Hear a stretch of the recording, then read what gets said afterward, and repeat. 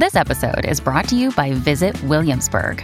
In Williamsburg, Virginia, there's never too much of a good thing. Whether you're a foodie, a golfer, a history buff, a shopaholic, an outdoor enthusiast, or a thrill seeker, you'll find what you came for here and more. So ask yourself, what is it you want? Discover Williamsburg and plan your trip at visitwilliamsburg.com. Dune, the new film adaptation of Frank Herbert's landmark novel, was a box office hit over the weekend, raking it $40 million in the US and tallying around $220 million globally. But was the movie any good? Three hardcore Dune fans will give you their impressions. I'm Roger Chang, and the sleeper has awakened. We're going to take a break from our normal, regular news cycle to do something fun, something that we've been wanting to do for more than a year, and that's talk about Dune. Joining me is CNET TV expert David Katzmeyer, while my producer, Brian Van Gelder, will make a rare appearance on the show to join in on this conversation. Welcome, guys. Great to be here. I will not fear, for fear is the mind killer. If you're just going to be quoting Dune lines for the rest of this podcast, I'm going to have to salute you afterwards. I don't know. So a word of warning, we will go into spoilers around both the movie and the book, which is at this point decades old. But if you know nothing about Dune and want to keep it that way, I suggest turning off the podcast and coming back later. So last warning. All right, on with the discussion. The film, directed by Denis Villeneuve, is an adaptation of a very complex and groundbreaking novel from Herbert. It's largely based on the desert planet Arrakis, also known as Dune. It's the most important location in the universe because it's the sole source of spice used for everything from navigating space to extending your life. So the books and this film are anchored around the conflicts that arise from the struggle to control Arrakis. That doesn't do justice to like the full complexity of the book, but it's a good kind of summary as we get into this. And as I said, this is something that we've all been waiting for a long, long time. So now that it's out and we've watched it, we all watched it in different ways, so it'll be interesting to talk about that. But what did you think? Was it worth the wait? David, why don't you go first? It's been such a long wait, Roger. I'm so excited. A huge fan. You know, I love the David Lynch movie. I'll get that out of the way now. Most people hate it, but it still is one of my favorite movies of all time. But this one was basically just as good, if not better. I mean, it's a better movie for sure in a lot of different ways. The thing that I loved the most about it was the scale. I've read the books multiple times. I have these visions of what that world looks like, what that universe looks like, with the people, the sandworms, the devices, the ships, the ornithopters, what all that looks like. And it was brought to life in such a way that, I was like, this just matches what I've seen and surpasses in a lot of ways. I'll give you an example. The scale of the ships just landing on the planets and opening up these massive doors and spewing out representatives of the Emperor or the Atreides armies, or even, the invading armies of the Harkonnen when they take over the desert city. It was also huge and also kind of alien and futuristic, but also organic. And I love that because one of the premises of the books is this kind of rejection of technology and adaptation of human, powers, again, augmented by the spice. It was a melange of awesomeness. I'll stop there. That is an excellent way to put it. Brian, what'd you think? I mean, I couldn't agree with you more, Katz. My biggest takeaway from it is, one, the soundtrack slaps. Two, the cast is phenomenal. Yes. And just to expand on what you said about the scale, like sheer world building. We have not seen world building like this since Game of Thrones, since Lord of the Rings, and we've never really seen it to this kind of detail and scale in a space setting, in a true outer space sci-fi kind of setting. Like Star Wars, it's its own breed, but this is something different, man. Like, and I'm with you. I love the Lynch film. I think it's got its own charm and atmosphere that you just can't get anywhere else. It's a unique experience, but this is deadly accurate. It doesn't lean on exposition, and it moves. It's got great pacing. Yeah, that's a great point, because for a 2.5 hour movie, it didn't feel like a 2.5. It felt short to me, frankly. Keep in mind, I had to watch it over 2 nights because I started really late on Friday night. But I have one I guess, controversial opinion on this. It's changed a bit, but when I finished that film, I thought as a cinematic movie experience, a complete movie experience, I did find it a little disappointing. And I think that's because it is adapting half the book and it was half the story, and it just sort of ended in no real great way. Like, I agree with pretty much everything you guys say about the cinematography, the cast, the scale, the grandness of it all, the world building. But at least as I exited the weekend and I thought more about it, I was like if this was, keep in mind, this was not, the second movie had not been greenlit yet. Like, we found out a couple days later, or yesterday, I think, that it was officially greenlit. So in my mind, this theoretically could have been the one Dune movie that we got. And if that was the case, I'd have to knock it a little bit because it's not a complete story. It's not even a complete movie. It feels like Act 1, a little bit of Act 2, and then just like stop. This is always going to be a sexology. Like, there's no way in hell that they don't get through at least 6 movies out of the at least original Herbert storyline, and it's probably going to be a lot more, let's be honest. A lot of people have been in the same page as you, saying that this should have been a miniseries, like an HBO Max limited run kind of thing. But, I mean, you're right. It's not a complete story. But 2023, we get Dune Part 2. And then in 2024, you get the Denis Villeneuve director's cut 6-hour edition. Mark my words. That would be amazing. I would totally watch that. And we will talk about sort of the future of this franchise in a bit. But I'm curious what you thought about, like I said, my opinion changed when I found out that Dune 2, or the second half of this book, would be adapted. Like that, I think it was, for me, it was just sort of like, they made this movie.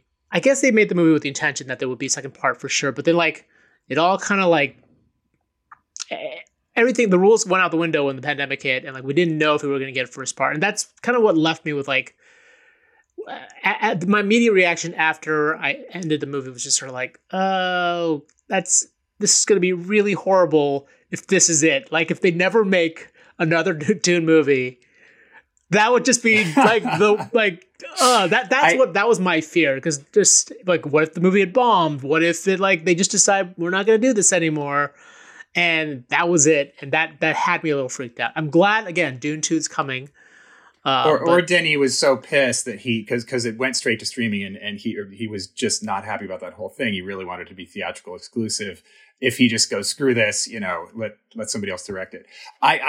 Roger, I see your point. Personally, I of course, going into it, I knew that, that was in a lot of spoiler-free reviews, including one on CNET that Rich did. Rich Trenholm, great review. If you guys haven't read it yet, it's really worth reading. But anyway, I knew it was going to end, abruptly. And me and you were talking about where it was going to end. And actually, I was pretty satisfied with where it ended, because it feels like a natural break. Again, I know what's going to happen. I'm not, missing out on that back half of the story. And if I was someone who was fresh to the story, that would probably bug the hell out of me, because it really does just go, okay, now what, and they march off into the desert, and you finally, get to see Chani on stage after seeing her in his mind for the entire movie, Right. So that's all kind of TBD, but you do get a lot of taste of that. He does kind of intersperse in these future prescient visions of what's going to happen in part 2. So at least you get that sense of setup and anticipation. But yeah, if I was going to knock one thing, I'm with you. I would knock it for not depicting a lot of the things that I imagined and that David Lynch did, because he did do the whole movie, The Emperor. I'd like to see more Harkonnen, things like that. There was that one section where they showed Seleucus Secundus, where the Sardaukar are from, and it was just the throwaway thing was 5 minutes, right? And I think in the director's cut, you guys are talking about we're gonna get some more of that. It felt like one of those things that they left on the cutting room floor, but yeah. You brought up a good point about streaming, by the way, and because I'd love to kind of get your impressions on like how the movie was, because you two watched it. Did you both watch it in IMAX movie theaters, or? Oh hell yeah, yeah. I watched it at home. Like I watched it on HBO Max on the biggest TV I could find, which was a 60-inch TV, but obviously not an IMAX screen. So I'm curious, like, is this a movie that should be watched on IMAX? Do you think I did myself a bit of a disservice? No, and take away the fact that like I obviously have obligations and it was hard to get out, but Did I do myself a disservice by not watching this on an IMAX screen? Roger, you're a dad, you're a busy guy. We're not going to shame you for staying home, Sure. but I do feel like in about 24, 48 hours, you might shame yourself after talking to us about it. Because, yeah, this one was worth the trip. It's literally the first movie I've been to see since, the pandemic struck last year, and it was the right way to get back into the game. To Brian's point about the soundtrack, I saw it with my friend who's an audio engineer. He actually worked on Mrs. Maisel, and he just knows his audio stuff. And I was super excited to sit down next to him. And the first thing he said coming out of there, I was like, "Oh my god, that score!" Because really? I don't know what speakers you listen to it on at home, Roger. Hopefully not the TV speakers. This is going to make you even angrier. I watched this listening to one AirPod. Because my wife and I shared one AirPod each because we didn't want to wake the kids up. The TV's mounted right by the wall where my kid is on the other side. And we're like, we don't want this thing blasting. AirPods. So I imagine I'm missing a big chunk of the experience of this movie. Roger, I'm dangerously close to tendering my resignation right now. I'm just gonna... Is there a way to kick him off, Mr. Producer Brian? Can we just continue this? Yes, I have all the control.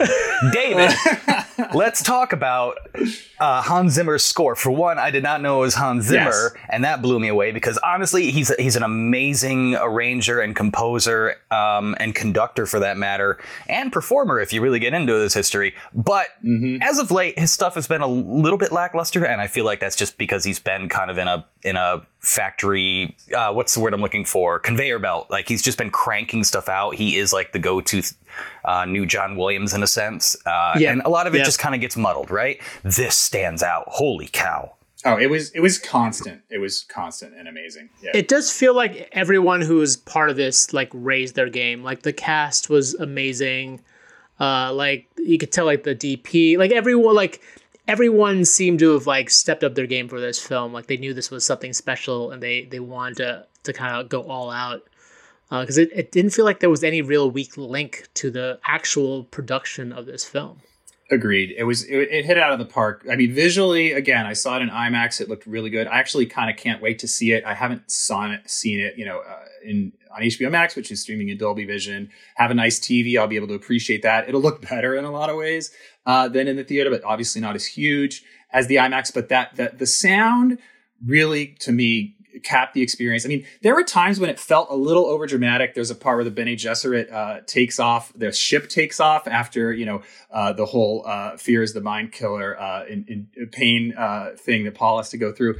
But, and I was like, oh my God, the drama of the witches leaving Caladan is like a little, hits you over the head. But that kind of feeling, it's just these waves of sound and it really, especially when you talk about the pacing, it really helps carry it throughout the movie.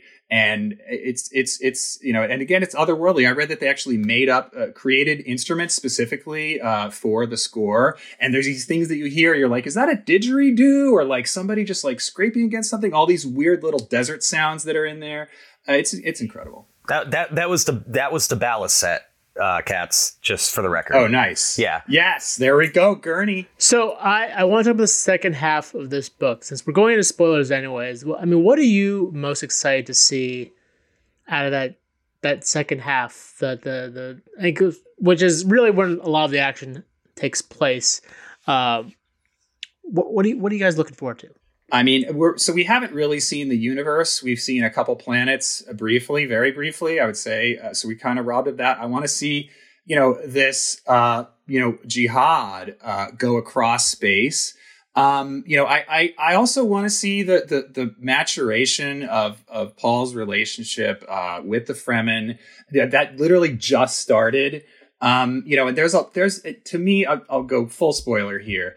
One of my favorite things of the David Lynch and the book itself is the final confrontation, the battle between the Paul and the Harkonnen's champion, and that fight is great. It's Sting in the David Lynch movie. It's Fade Rautha. Yeah. The Beast Raban's brother, both the nephews of the Baron. And then there's the part where Alia literally kills the Baron. Yes. Sorry.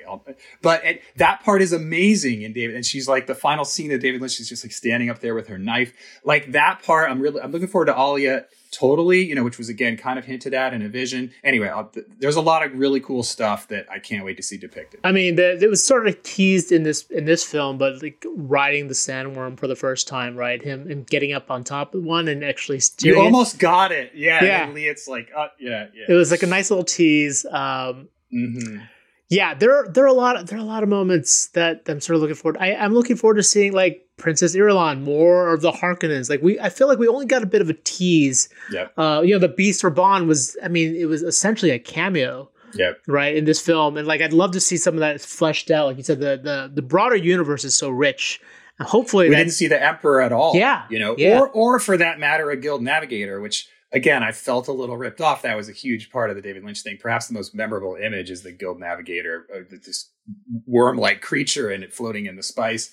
There was none of that, You could see peaks of that if you looked really, really close at the Spacing Guild behind their helmets. They were blatantly like pupa stage Guild Navigators in training. I missed that. I was looking hard at those guys. Yeah, I saw their orange. I figured they were in the spice back there, but they were very human looking, and that was They were. They're very young in the stages of becoming a navigator, but I really. Where's the third stage, Brian? Where's my third stage? Hey, I wanted to say, just kind of going off on what you said earlier about everybody bringing their A game, like that was another takeaway that I was immediately just rambling about as I'm walking down the street with my girlfriend last night, reflecting on the movie. You don't get involved in a project like this if you aren't invested, and everybody there was invested. And I want to make a special point to mention like how perfect in that role Chalamet was. He blew me away. And he's an acclaimed actor, an accomplished actor already. Definitely more believable as a 15-year-old than Kyle MacLachlan, but that's another conversation altogether. He doesn't come across as 15. He's not that obvious, but he does play this kind of only slightly cocksure, but still very benevolent kind of youth, and they do such a great job hinting at how accomplished and achieved he already is in his training, right? They talk about all the teachings that he's obtained from the Bene Gesserit, and then in the world building, we see more about the hand signal and the language. And hell, this is, I think, the first time in any version that we've seen the spice visually represented as its own texture and color, right? And everything else has just been like, it's in the sand. It's part of the dust cloud. We're filming this in 480K.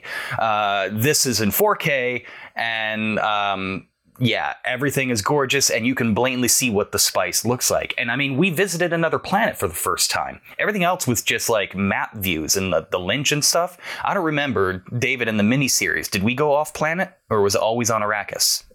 No, it was. There was a little bit, but it was the miniseries on sci-fi you're talking about. And that was those were clearly sound stages with like some. Yeah, those were like, it didn't feel like you were on planet because the budget was. I think at the time it was actually a pretty pricey TV movie, but it felt a little cheap. Especially even relative to the Lynch thing, and obviously compared to this, but yeah, this really did feel like you were transported to a different world. We open in Caladan.